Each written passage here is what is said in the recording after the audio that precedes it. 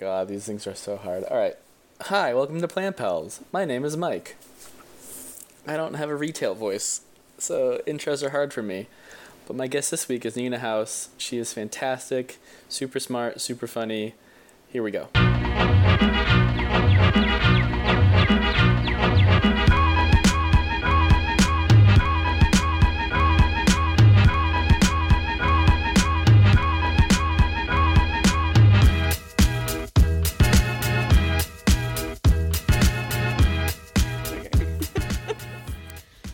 Hi. Hi. Who are you? Oh, okay.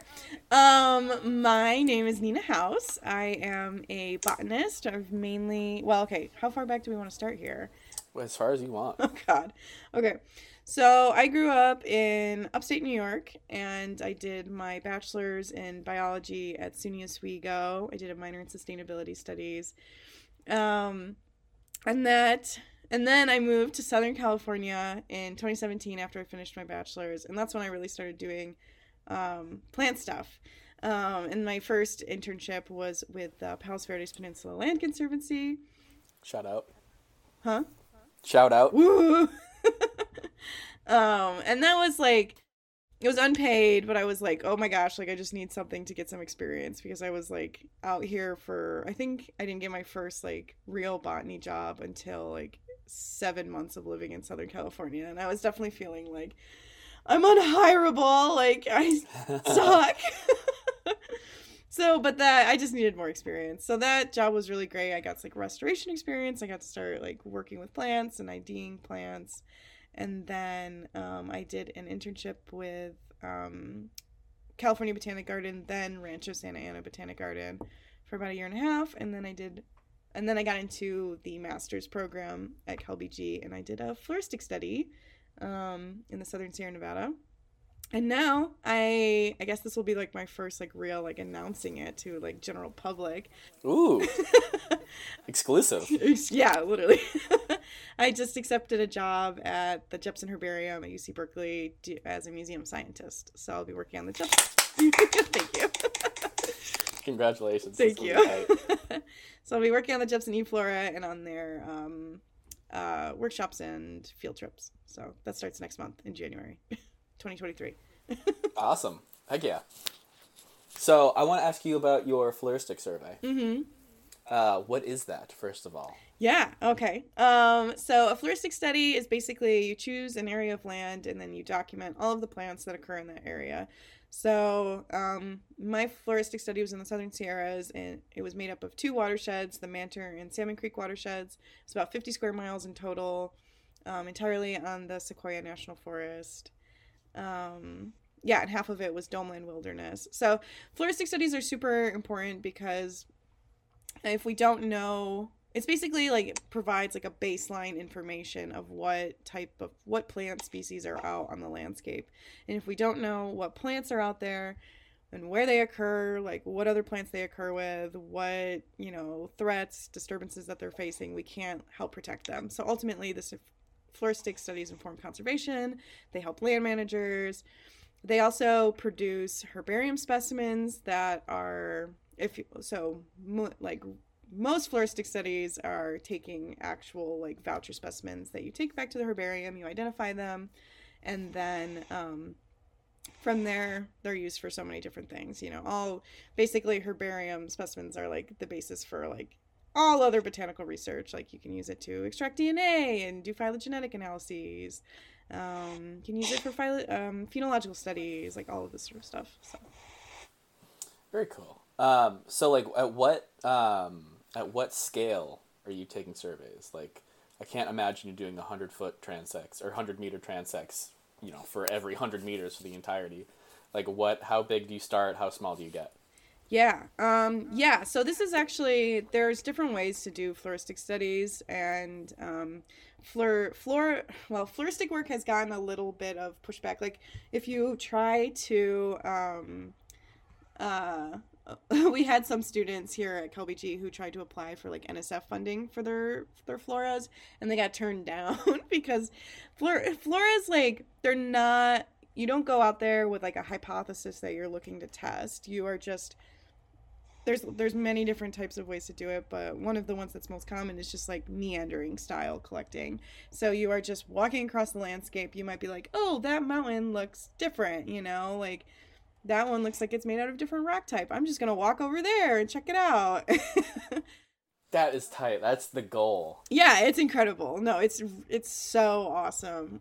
It's just like early botany, right? Where you're just like, I'm gonna walk around and be an explorer. Yeah. Like, egads, what is on yonder hill? Yes, exactly. So yeah, it's so awesome. But there are some people who prefer the more traditional way of doing it, or where you're like putting out transects and you're thoroughly checking for, and then that is like, maybe you're more likely to get all of the diversity in a study site that way. But when you have such a big area, it's just impossible to lay down transects, especially like my study site was like montane, so you had a lot of like changing elevations, and you're not gonna like put a transect across that whole like miles of... Yeah. Oh my god, it's like jagged broken peaks too. Yeah, cool. Yeah, and then it's impossible. And honestly, like doing the meandering style as like a like educated botanist, you're a lot more likely to see like where there might be different plants, right? Like you're looking and you're like, that mountain looks different, that's a different rock type, like, oh, that drainage looks like it might have different plants. It's just, yeah, you end up catching a lot of the diversity that way. Did you find anything particularly of note, anything new? Yeah, so so it's not new, but it is like my favorite plant in the study site. So my study site was from 3,400 feet almost up to 10,000 feet, and that was at Soretta Peak, which is the highest point in the Southern Sierras, south of Olancha Peak. And it's also the southernmost point for the foxtail pine in the Sierras. Oh, okay. Yeah, so it's like the southernmost population, and yeah, so and I was like, okay, I got to get up there and make sure that the population's doing okay and the plants are doing okay. And yeah, it seems like everything, I found like little babies all the way up to like fully grown adults, and they seemed like they were doing fine. They did in 2021, it was like, so I did my study from 2019 to 2021, with most of the collecting in 2020 and 2021. And yeah, it was like, so it was very dry out there. There was just like no rain in 2021. So the leaves on the branches were like yellowing, but like overall they were fine. So continued monitoring is important, but in the meantime, they seem like they'll be okay. Yeah, you saw seedlings. Like regeneration is a really good sign. Yeah, totally. So other cool things that I found on my study site too were some range extensions. So Gentiana newberrii variety Tiogana was a range extension. It was so cute too. It was like growing in the middle of so there's a bunch of really large meadows in my study site, which is part of why I chose it, because there's like a lot of cattle grazing that's happening in those meadows. So there's like I was interested in how the cattle are impacting the plants. But yeah, so Gentiana newberrii variety Tiogana, so common name is Sierra alpine gentian. It's cute, it's white, and it was just growing right in the middle of the meadow. It's so cool. It's like a lifer. I need to see that. Yeah, and it's like the petals are like spotted with like these little purple, like green, like kind of colored. It was so cute. But yeah, it was a southernmost range extension for the plant of 40 miles, so it was pretty significant. Cool. Yeah. And then I also found K.N.U.C.K.L.E. So I think there was like 20 something rare plants documented in the study site between like historical collections and my own. And yeah, so K.N.U.C.K.L.E. was one of the new rare plants in the study site. And it was also an eastward range extension of 16 miles. So, and when I saw it, I was just like, oh, it's a APAC thing, whatever. And then I didn't take any pictures, and I got back and I was like, oh no. I know. I have friends that would be punching the air right now to hear us not being excited about APAC. But like, I don't know. The high elevation, like the subalpine ones in the Sierras, are so cool. Like ranger buttons. Oh, Ranger Button. I love Ranger Buttons. That was all over my study site too. Like, It's just like, why is this carrot doing that? What the fuck? I know, yeah. Yeah, they're very, very cute. Yeah, I had quite a bit of APAC in my study site, so it definitely, they start to like, if you don't know what you're looking at, they just kind of like merge together. Although Ranger Buttons stands out. Yeah. Yeah, and I found a putative hybrid at my study site too. So Naomi Fraga was my advisor for the project. So she helped me key some of my monkey flowers, and one of them was a hybrid between Diplicus bicolor and Diplicus mephiticus, so they have like a zone of contact south of Mount Whitney. So it's cool to document that they are like hybridizing where they're in contact.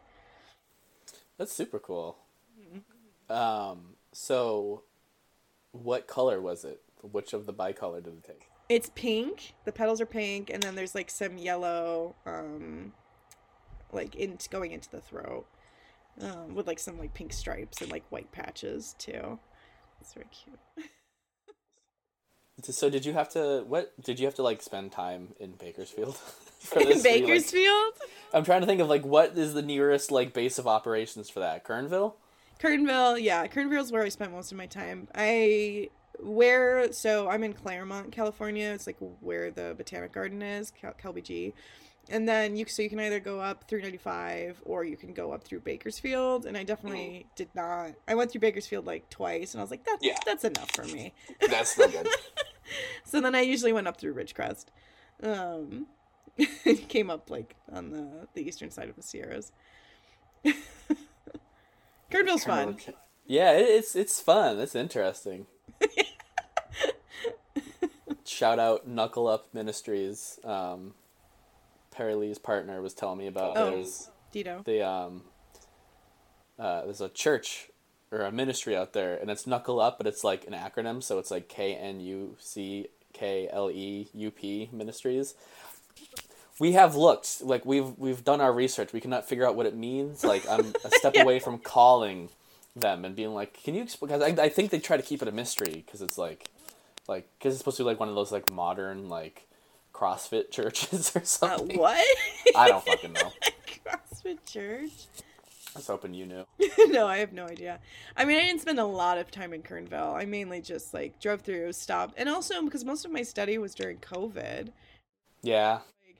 I didn't want to spend a lot of time in this rural town where nobody was wearing face masks and like the height of like 2020 COVID. Yeah, it gets spooky up there. Yeah. I was like, I'm just gonna grab gas and keep going. Very cool. So what jobs, you said that you worked for PVPLC down in LA. That was an internship. Is that pretty much just like school and then now? Or were you like on the seasonal grind for a minute in between undergrad and graduate? No, I didn't do any seasonal jobs. So when I moved to California, I worked in retail for like 7 years from like... Where? In New York. So I worked at Wegmans. Do you know Wegmans? I feel like I've heard about it through movies based in New York. Is it in Home Alone? Maybe. I actually have never seen Home Alone. Oh, shit. I'll cut that out.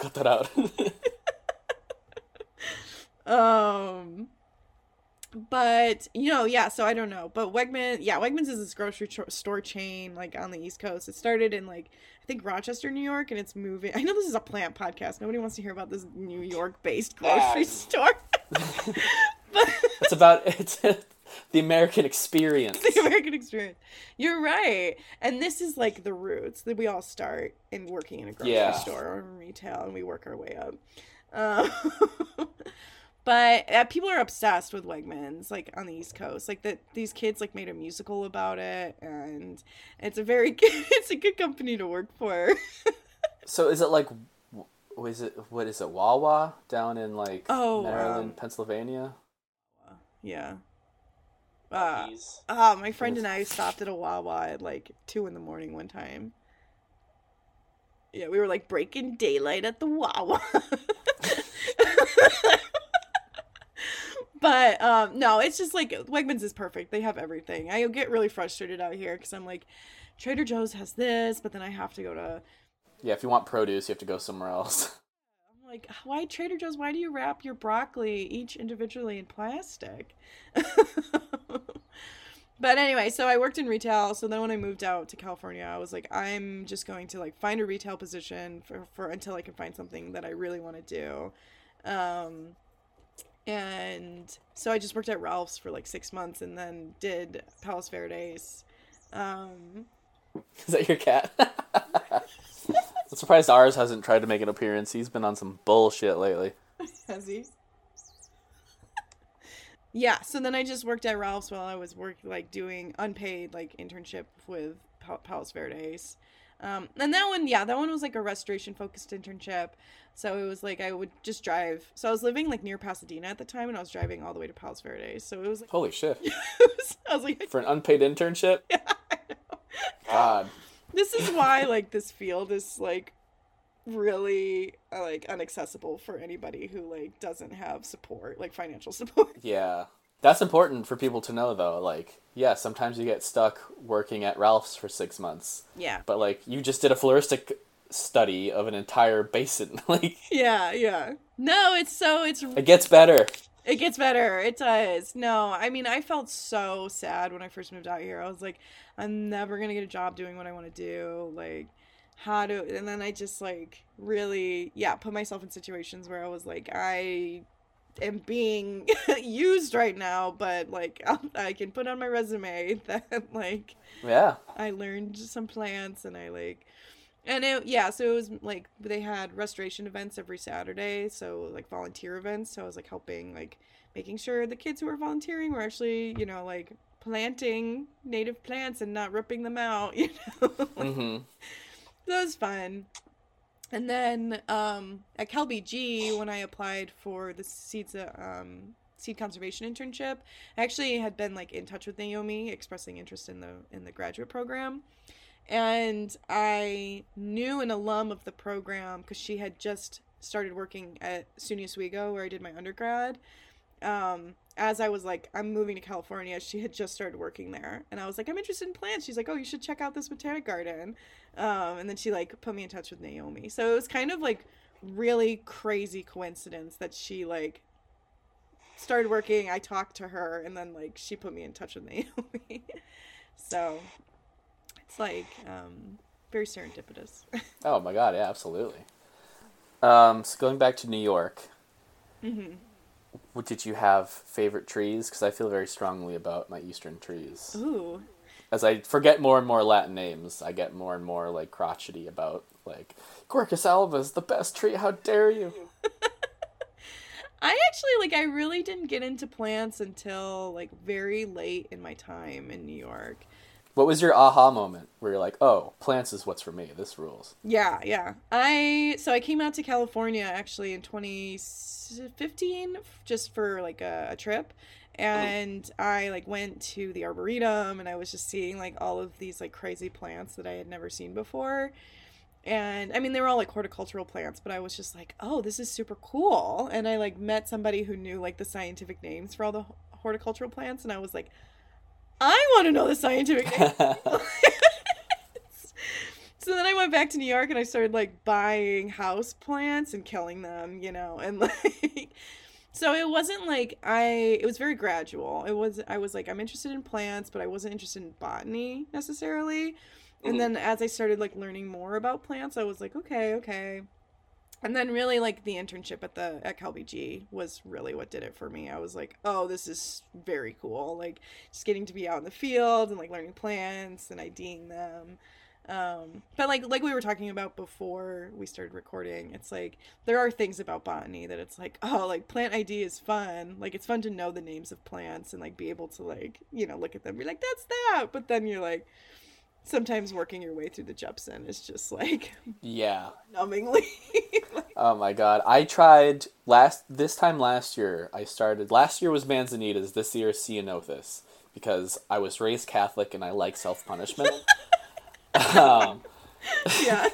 And so I remember I was going through the Jepson manual's Manzanita key, and I was just hitting dead end after dead end, and I was like, it was like, you've gotten to the point where you're like, I'm doing this right, why is this not working? Mm-hmm. It was the most upsetting thing. I have this right now next to me. I've talked about this before. I think the one I just released with Cheryl we talked about. But Oh, yeah. The Field Guide to Manzanitas is the same author, but like it's just light years better. It fucking kicks so much ass. And it's Manzanita season now. I got so caught up in like day to day that I didn't even realize that everything's blooming right now. Doesn't it seem early though? Is it? It's like December-ish. I don't know. Up here is different because it's been cold and wet. I don't know. How has LA been with the rain? We've been getting some rain. We just actually got quite a bit the last 2 days. But in like the mountains, so where Claremont is, it's like Mount Baldy is right behind Claremont, and like Okay. they're all just like covered in snow right now, and it's like, oh, it's so pretty. I know. That Southern California, when there's snowy mountains, you're like, oh, I could die right now. Like, Yeah. There's never been issues. There will never be issues. Like, this is perfect. And then it melts in a day and a half, and the smog comes back. And you're like, fuck. Exactly. No, winter in LA is like my favorite season here. It's so good. Yeah, which is really weird coming from New York, where it's like winter is just this. Well, because it lasts for like 9 days, and you're like, okay, anyway, it's summer. Yeah. I don't know. I just like colder weather too. I'm like, oh, thank God I'm moving up to San Francisco because I can't deal with another LA summer. We had some snow on the peaks in like the Diablo range today from the storms. We got hail in the Santa Cruz Mountains Sunday night. Yeah, I saw somebody. We got slammed. Instagram. Somebody posted that on Instagram. We got our basement flooded too. Like, we have Oh, a little no. creek. You know that little creek that runs by my house? Yeah. That was like almost breaking its banks. I was salamander hunting on Saturday night, so I was just kind of poking around with my headlamp in the rain, and I was like down around my basement, and I had a little tin of wood varnish that I had left out, and I was like, ooh, shit, don't want that like getting loose. So I put it in my basement, I open the door, and it's just like a ½ inch of water. Oh, on the ground. no. It's like, there's a fucking banana slug in there. I don't know how it got past my door. That was the weirdest thing ever. And then I'm all flustered because there's nothing really got damaged. Like, we got stupid lucky with how it worked out, but like, there's like a inch of water in my basement, and there's a banana slug in there, and there's 2 of the biggest spiders I've ever seen. And apparently gophers have been like getting lost and ending up in our basement because there's just like gopher holes. Because like rats don't burrow that far, I don't think. Like, to come from outside under the perimeter of the house and then in. And so I step back out onto my deck, and I had my headlamp on still, and it just catches a pair of eyes out in the woods.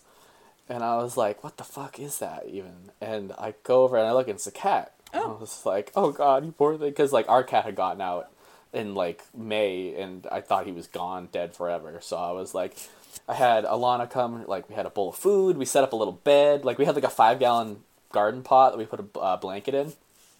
And it was just staring there. It wouldn't move. I'd go like, and then it would kind of like be like, yo, what's up? And so I was like, oh, okay, it's a house cat. It's like kind of intrigued by me squeaking at it. And so eventually Alana goes upstairs, and I'm like, I should go inside. It's going to do its own thing. And I was like, no, I can't. So I grab the food, and I start like slowly approaching it. And I get within like a couple feet of it. It's fucking bobcat. Did it run? I have never used the Lord's name like truly in vain. I went, Jesus Christ, and turned around and ran in my house. Like, usually there's like a bit of humor with it. I was just like, oh God, no. Like, I was invoking the Holy Spirit. Oh no. Did it run away, or was it just like... No, the whole time it was just like, what are you doing, buddy? Like, it's like, I know you're... Just watched my whole thing of like, God damn it, the basement's flooded. Oh, hey, baby, come here. That's all, you poor thing. Yeah. Being like, oh God, oh my God. Just running away. Such a fucking suburbanite. I can't believe myself. So I have a cat, and then one of my current roommates has a cat, and she loves to get out. Like, and then when my cat Hudson gets out, he usually just rolls around in the dirt for a second, and then you can like go pick him up and bring him back inside. But when his cat gets out, she is gone. Like, she Mm-hmm. books it. And eventually she'll come back all like, oh, it's cold, you know. And we're like, yeah, duh. But I was like looking around for her the other night because I was like, oh, where is she?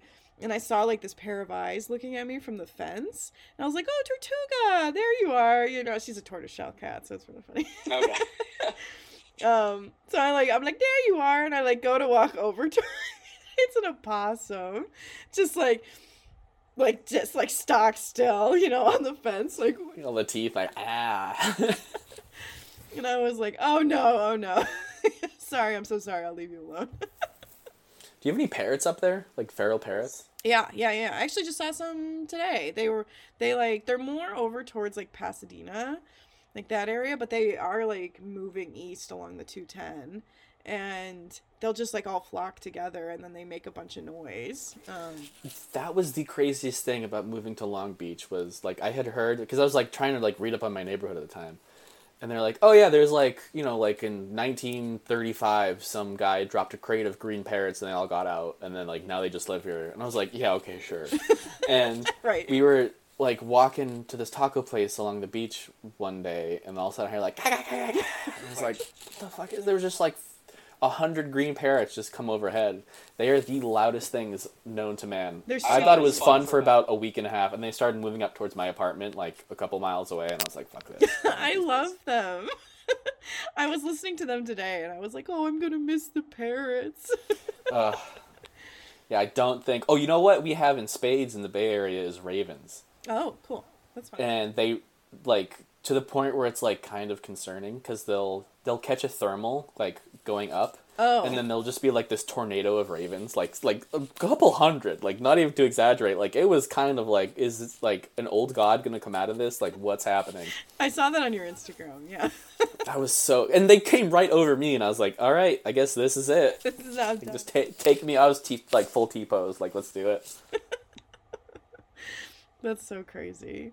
Birds are fun. Birds are fun. Birds are fun. They're not as fun as plants. So you said you were doing undergrad for fish.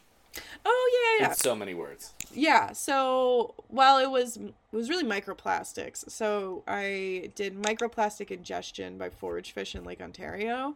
So we partnered up with the USGS, and they do, like, their annual trawl. They go out on the lake, and they, like, collect a bunch of fish. And we were like, hey, can we just have, like, 100 of those fish? And then it was gross, right? So it was stinky. We like dissected all the stomachs out of the fish, and then we dissolved them and like put them through a vacuum filtration. And then we looked at the contents of the fish stomachs under a microscope to see if they'd been ingesting any microplastics.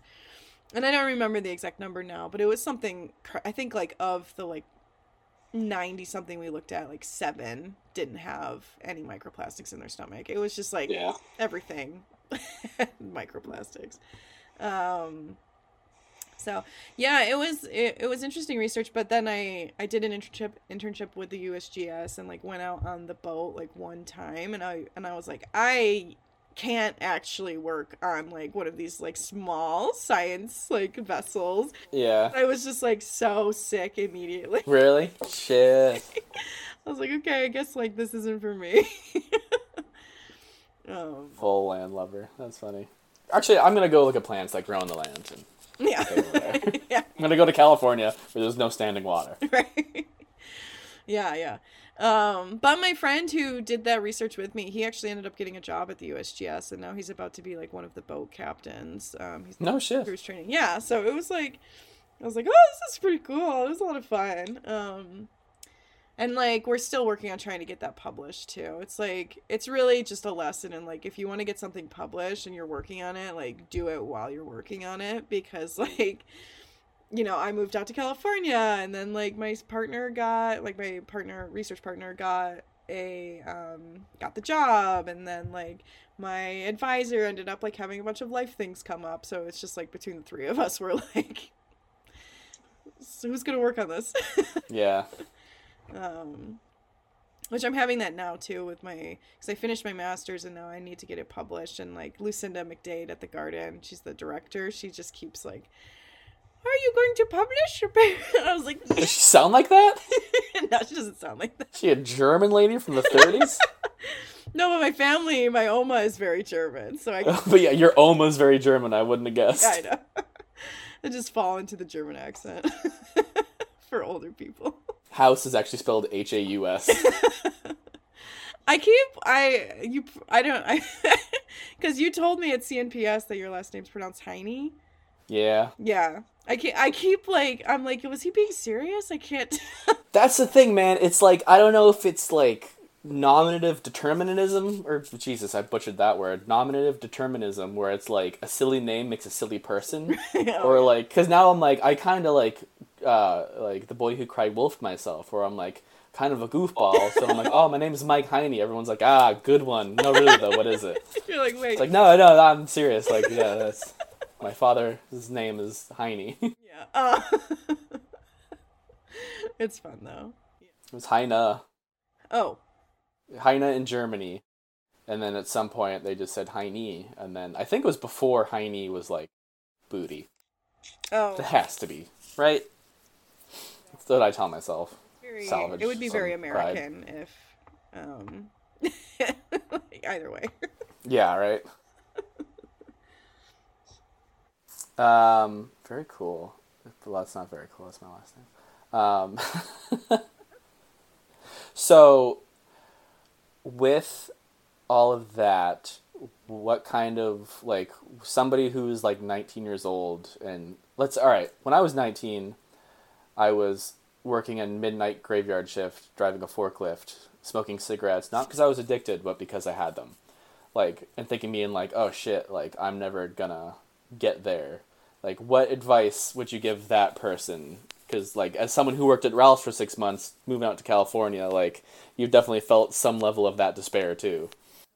Totally. I mean, my advice is really just to be persistent. Like, it's even when you're like feeling really demoralized and beaten down, it's just like keep being persistent. And ultimately, like, you know, like I talk to a lot of people who are like afraid to reach out to professors or like jobs, and they're just like, oh, like, I can't do that, that's scary. And I'm like, no, these are just people, you know. And like, yeah, like I mean, overall, like the vast majority of like botanists and like just scientists in general that I've reached out to and talked to, they're super excited that you're excited and want to talk to them. Yeah. Like, it's nerds at the end of the day. Like, yeah, literally. People get snooty, but it's like, it's nerds. Yeah. So it's just like, like, maybe my experience has been like weird, but I've had really, really good experience with just reaching out to people and like chatting with them and getting advice from them. And I think ultimately, like, that's why I'm super into mentoring, because it's like people, like, I would not be where I am right now without like really awesome mentors who are very helpful in like getting me to like where I am today. So yeah, I would say being persistent and also just like being friendly. Like, it's like, that's like a silly thing to say, but it's like, no one, like, you can be like bad, like not bad at your job, like, but you have, like, you can be like trying to get better, you know, maybe not like the best at your job. Eager. It's like you're passionate and like willing to learn and like easy to work with and like someone who's like fun to be around. People are going to be willing to like help you get to where, you know, the level that you need to be at for that. Yeah. And if that makes sense. No, definitely. Yeah. So that's not an excuse to be like bad at your job. Like, I'll just be friendly and nobody cares. Everybody loves I'm a personality hire. Yeah. I do think that about myself sometimes. But so like, be persistent, right? Because I feel like I've had this conversation recently with friends where it's like, oh, I reached out to this hiring agency, but like, they're probably not gonna really call back or anything. It's like, no, I've bullied more or less people into giving me jobs, you know, like very friendly and professionally, being like, no, like, hey, like, knock knock knock, I'm still here, like, you hired that one out yet? Give it to me. Yeah, no, absolutely. And I think, yeah, it's like, be annoying. I don't know, like, just be persistent and be like, I don't know, like in undergrad I was like, I was one of those people who was like scared to like talk to professors. I was like, oh, am I like annoying? Like, are they gonna think I'm stupid? But I just kept bugging like his name is Eric Helquist. And he was my research advisor for the microplastic stuff. I just kept bugging him and being like, what research are you doing? Like, what can I help you with? And he, like, like, later on, I was like, sorry for being so annoying. And he was like, no, you weren't being annoying. He's like, that was great. Like, he's like, sometimes I just need a, like, reminder. So, which is like, yeah, it would suck to not get a position just because someone forgot about you. Yeah. Like, nobody thinks about you as hard as you do. Yeah, for better exactly. or for worse. Yeah, totally. Yeah, so that's my main advice. And yeah, like we talked about earlier, it is like very frustrating in this field that you have to do like these low pay positions in order to get anywhere. I mean, and ultimately like in botany, like you're never going to be rich, you know. Yeah. I guess like think about that when you're deciding to go into this field. Like, Start your own land trust and just rake it in. yeah, or go into horticulture. Like a lot of they make good money. Oh yeah, oh my god. But then it's it's funny, like there's like my friends have been so like, are you or are you against horticulture? It's just like, oh, or like, oh, you're gonna go look at this, you know, crazy cultivar that's been bred like into an inbreeding depression. Are you gonna be like a cool kid and go out and see the subspecies that's not real, that's been inbred into an inbreeding depression by nature? Yeah, right. Horticulture is cool. I mean, I definitely like what makes me like excited now is definitely like yeah, going out and being in and be like, look at this rare plant. You know, Yeah.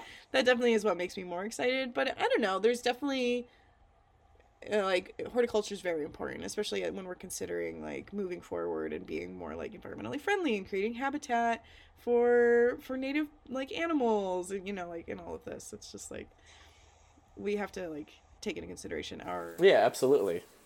We can have rows and rows of shitty boxwood, yeah or like, you know, something that's a little more water wise and nicer to look at, and like, it's so funny. It's like upside down botany, just like the depths that it can go into. Like, if you really want to chase that dragon, like you can never stop learning about like cultivars, like daffodils. I'm obsessed with daffodils. I have this is probably gonna be gore for the microphone, but my little daffodil station right now. ooh And it's like literally like the phylogeny of daffodils is fucked because of like Romans and ancient British people, and but it's just like there's like billions of cultivars that like it's just like these little genetic capsules that have been preserved, and you want to see it expressed this way, you can grow this one. You want to see it expressed that way, grow that one. I don't know. It's just like endlessly fascinating how plastic plants can be with people messing with them. yeah and like yeah the fact that we've been messing with them for thousands of years like Yeah, I mean, no landscape in North America, anyways, more or less, is probably like a pre-human being altered land. Like, there's no like pre-ice age landscapes out there. Maybe in northern Canada or something, but like humans have shaped the ecology of the entire planet for as long as we've been around, as long as we've been out of Africa, anyways. It's so crazy to think. yeah what originally inspired you to come out west from the East Coast? Um, it was the first job I could get because I graduated halfway through the year. I got an internship with the Golden Gate National Recreation Area in their native plant nursery, doing like the Franciscan manzanita propagation, like the Ravens manzanita, the Franciscan Clarkia, I think there's one. But they paid $15 a day. And they're like, oh, we'll give you housing. And I was like, cool. I have loans due in 6 months. Like, what, do you guys have any breaks for that? I'm not trying to rag on them. They seem like a great organization. It's just the name of the game in this industry. But they're like, no, yeah, like a lot of our interns like go on like food stamps. And I was like, damn, that seems like not a great way to start my career. And like, sometimes I'm kind of like, oh, that would have been a great way to start my career, because it's a rare plant nursery in San Francisco. Like, what more do you want? And so instead, I got a restoration job down in Orange County for a whopping $12 an hour. But the housing was also paid for. So I was like, I can at least save up to pay my first round of loans off. And I kind of pigeonholed myself in the restoration angle since then, but honestly, like, restoration is, like, it makes me sleep well at night. Like, my whole thing is I get so worked up about, it's definitely a toxic trait. I'm like, I get so worked up with anxiety that only only I can fix climate change, and oh my god, there's wars and death and a tree falling down, and I need to pay attention to all of it, and like, my monkey brain just fries out. So, like, restoration, I'm like, oh, I'm literally doing as much as I physically can right now to help the ecosystem, and that feels very good. It feels bad on my back and my shoulders and my legs and my wallet, but it's like, oh my god, like, at least, there's been so many, California has so many rare butterflies, like, there's so many blues, like, I forget the genus name of that, but, like, right now I'm doing a grassland restoration project on San Bruno, to benefit the 4 butterflies in that area. And that's tight as hell because there's direct results, like down in Palos Verdes, I was working for the Palos Verdes blue, which was rediscovered next to an oil field like 20 years ago, 30 years ago. Just like stuff like that. You're like, oh, it doesn't take that much for like the scale to be tipped in this rare species advantage. Like, it just takes somebody to keep the weeds back long enough that they can get on their feet again. Totally. This is also like a kind of a segue, but this is also why I'm super into like science communication and public policy and everything, because it's like we can do, like botanists, scientists can do all the work we want, like, but if we can't communicate it to the public or communicate it to like policymakers or funding agencies, it's like the restoration and like the conservation work isn't going to happen, and it's just like, so yeah, it's just like, it's all like we need like botanists who are like multifaceted and like can do all of these, which kind of is like frustrating a little bit, like, be poor, but also like, yeah, do it for the love of it. Like, yeah, like be really good at all of these different things. But it's like, it's, yeah, it's like also what makes me feel good about what I'm doing ultimately. I'm like, oh, yay, like at least I hope I'm like helping plants and like helping the environment. I'm like, this is what I wanted to do when I was a little undergrad. Yeah. And it's like science communication to the public is, I mean, obviously it's so important, goes without saying, but like, in the absence of that, we have these right-wing yahoos who are like, oh, they're taking this dark money so they can, ship kids over in Wayfair drawers. This isn't for the bison. This is to get rid of, like, hardworking ranchers. It's like, come on, man. Like, think for 5 seconds. Like, not us, but, like, let somebody explain it to you in a calm, rational way so you can have a calm, rational response to it instead of just immediately reacting to it. I really like the shame-based approach. Going back to my earlier comment about being raised Catholic, I won't name them, but an organization I worked for, they had a bunch of old signs that were like now disappearing at a location near you about like butterflies that had been common, or like LA has like, I don't know how many butterflies go extinct or become like endemic to one hill, or relegated to one hill. And it's just like, it's so funny. It's because it's like, oh, this is, the pink-eyed newt. The pink-eyed newt lives in this one riparian area in, like, downtown San Jose. Like, if we all band together and work hard, maybe it won't go extinct in your lifetime. But it's just like, no, I want, like, listen, you guys fucked up so bad that this thing lives in a fucking toilet hole in San Jose. Do you want this to live in a toilet hole? No, you don't, because you don't hate it. So do something about it right now. Donate. Like that kind of, I love it. Yeah, we need all methods. Yeah, some aren't working right now. Yeah, we've and we just, so I actually just watched, KLBG has a class like every other year called Conservation Plan. And you basically, you pick a plant and then you write a conservation plan for it. And I just watched all of the current students do their talks today on their plans, and it's like, they're like trying to get it listed and like doing all this fun stuff, but one of the things we talk about in the class is like how to communicate to the public like in a way that's productive. You know, like you can go too far to over here where it's like now it's doom and gloom and everyone's like upset and they're like, Yeah, it's like, what's the point? It's already doomed. yeah, exactly. Or you can go like, I don't know, there's so many different directions you can go in. And it's, yeah, like I'll have to mention to Naomi you're making people feel guilty. Make them feel bad, play on their, like, the parental, like, I'm not mad, I'm just disappointed. Yeah. That'll work for some people, I think. Oh, totally. Because, like, I'm very much trying to be radically optimistic because I definitely had that phase for several years, like, at the end of my undergrad where I was just like, where, you know, like, when you learn enough about how the state of things are, like, to be an ecologist is to live in a world of wounds.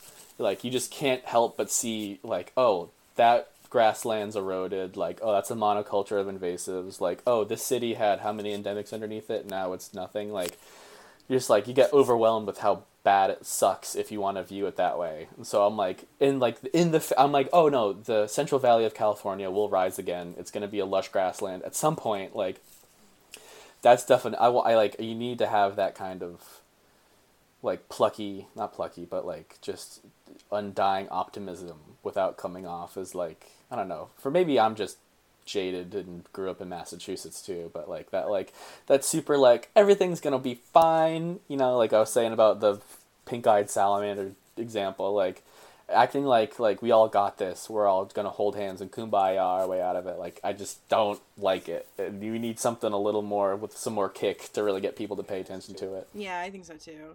It's actually what I find it really interesting about myself, and I wonder if, I don't know, I'm like, maybe I'm just a weirdo, but, like, I get super interested in stories about, like, things that are, you know, like, at risk of extinction, you know. They're like, this poor animal, this poor plant, like this is, I don't know, it's just like at the end, and then they're like, you can do this, and I'm like, yeah, I'm so inspired. Yeah.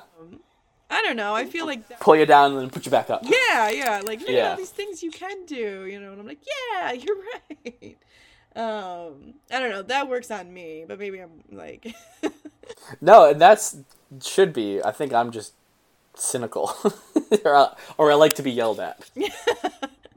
No, but because I like it when it ends with, like, oh, but, like, it didn't go extinct, or we thought it was and then we found it and now we're busting our ass to get it back together again. So it's like, okay, I need, you know, obviously I like to have that positive end note, but the whole, like, acting like everything's fine to a degree is just like, no, man, you're lying to yourself. Yeah, and I don't think that's productive, honestly, because everything's not fine.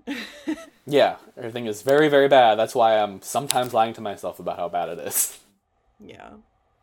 But, yeah, I think there's a lot of really great people working really hard, and I think, I don't know, public interest seems to be rising, I think, with Gen Z. Totally. It's so funny looking back at, like, the Save the Whales movement or the Save the Rainforest movement. Like, I don't know if maybe it's just Save the Planet now, but, like, the marketing, that's the thing. I think that's the core of what I was trying to get at, was, like, the marketing angle grosses me out so bad that we have to, like, put a slant on it for people to give a shit. Yeah. You know? Yeah. No, I definitely agree with that. I think that's also where I was going to with my earlier example of, like, us doing the conservation plan class, where it's like, yeah, like, one of the ways you get people to care is by, like, oh, like, ecosystem services, you know, like, if we do this, then we'll, you know, like, get this out of it. It's like, why can't we just, like, care about plants and animals? Yeah. Because why does it have to have a reason? Like, why can't it was here first, just let it be? Yeah. Exactly. No, I know. Yeah, I remember telling a friend about, like, have you heard about Eriogonum timii? Oh, yeah. Yeah. I guess for, like, general, in case people don't know, it's this Eriogonum that's in Nevada that's being really threatened by lithium mining.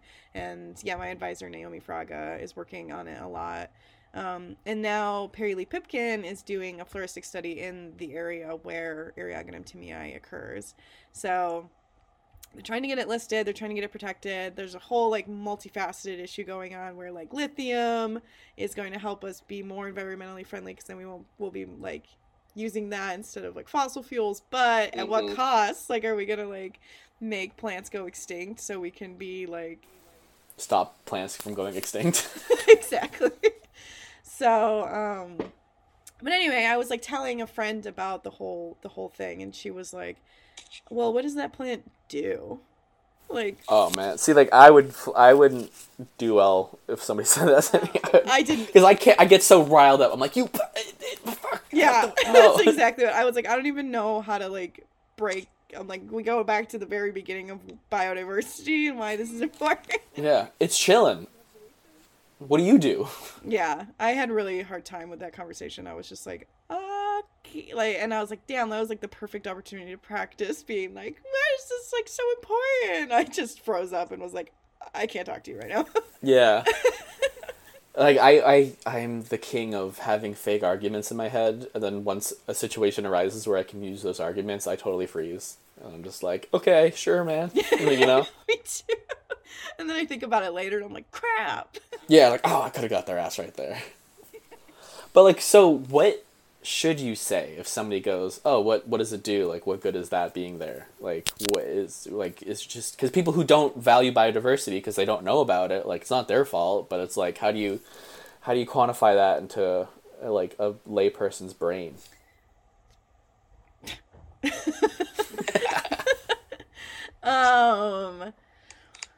Yeah, I mean, I guess just being, just like, I mean, talking about it from like an evolutionary standpoint where everything is unique and and then also like, so it's like this plant is here and like the chances of it being here like at the same time as us and like in this place is just like, that's crazy to, that's already crazy to think about. And then we have to like even like blow it up even further to be like, how many like bacteria are like only found like with this plant, like how many like insects are like only pollinating this plant, or like it's just like, and then like by getting rid of it you're like ruining this entire like microcosm of, but then it's, yeah, I guess the question could go like, why are those bugs and bacteria important? It's just like I mean, in the grand scheme of things, nothing is. So exactly, it's like, yeah. That's the beauty of it, though. It's like, well, if nothing's important, everything's important. Yes, yeah, exactly. I don't know. It's just, yeah, everything is beautiful. Yeah. No, I very much connect with what you said about, like, the fact that we are here at the same time as this thing. Like, I tried to, like, form that coherent thought in college when it was like, like you're learning empathy for the environment because you're like learning about it, and it's just like, I remember like pinning my friends by their culture. I'm like, the fact that our eyes evolved to see red and orange and yellow at the same time deciduous forests go dormant in the winter is fucking incredible. And they're like, all right, dude, all right, I gotta go to lunch. Yeah, like, no, but I agree. It's insane. Like, just the like chance of you, yeah, it's insane. It's crazy. It's like 1 in a trillion, and yeah, it's ultimately like, I think if people, I don't even know how long it took me to reach a point where I was like, yes, things deserve to be here because they're here, they were here. So it's like, you can't expect people to just be told that and immediately be like, okay, yeah, you're right, but like, I don't know, I feel like the more you learn about nature and plants and everything, and like the more you spend time with it, the more you're just going to like start to appreciate it. And I think nothing really replaces like being out there and like learning about it. I don't know, like the more I learn about plants, the more I get excited about them. Yeah. Like, you telling me that this buckwheat has evolved to eat car battery acid out of the soil? Like, are you kidding me? We should be, like, bowing down to this thing. Like, I'm a big sack of water in the desert. I got 2 days tops. This thing's learned how to live out of dirt and rock. Yeah, it's crazy. I don't know, and then ultimately, I guess you can just bring it back to like, we don't know, this plant could be useful, like if we kill it, like if people really don't buy into the biodiversity argument. It's like, oh yeah, cure for diabetes was in that plant the whole time. You never knew it. Which I hate that argument. Yeah, it sucks. Like, that shouldn't be what. I don't know. Yeah. And then mysteriously, about 3 years ago, about 17,000 individuals of that plant kind of got dug up overnight. Mm-hmm. Oopsie. I wonder who did that. It certainly wasn't the mining company who was trying to pave it over anyways. Yeah, or like... They called a mass predation event by small mammals. Yeah, that's what they tried to like play it off as.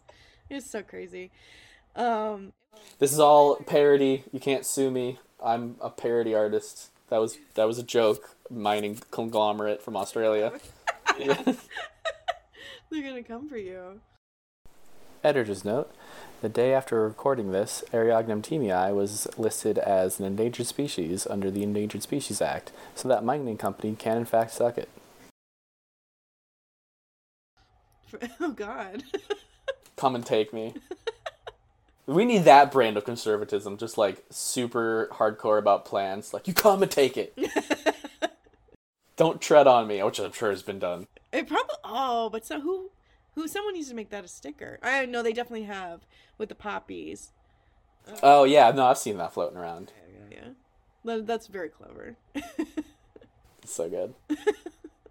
I'm like, I hate making stickers now sometimes. Whenever I see a really good one, I'm like, God damn it, that's such a... I should have done that. Are you liking making stickers? You don't like it? I like designing the stickers because I'm a 12-year-old. But for whatever reason, like, Etsy is the most annoying, like, thing. I was like, it just turns it into chores. Like, even if somebody hits me up and, like, on Instagram or text me, it's like, hey, let me get these 3 stickers. I'm like, you got it. It's in the mail by the end of the day. But, like, Etsy, I'm like, oh, shit, it's been, like, 5 days and it's due in 6. Like, my brain just does not like it for some reason. So I got to get over that, but... You gotta have a side hustle. Seriously, this is my side hustle. This is your side hustle. Yeah, I gotta get the advertising. I'm gonna start just doing ads for people. That's fun too, yeah. All right. You want to call it there? Sure, yeah. I think so. Do you have any projects or anything you want people to know about? Plug anything you want. I have no projects right now that I want to plug. I mean, I'm trying to get my master's thesis published, and I'm going to be working on my conservation plant in the spring, which is Eriogonum variety pinicola. So if anybody wants to go out and do surveys with me in the Tehachapi Mountains, you're welcome to join me. When is that, in the spring? Hopefully this spring. I need to like fully plan the field work, but yeah, I would love some company. And then the only other thing I want to plug is I'm moving up to the Bay Area in January, and I need friends. So please hang out with me.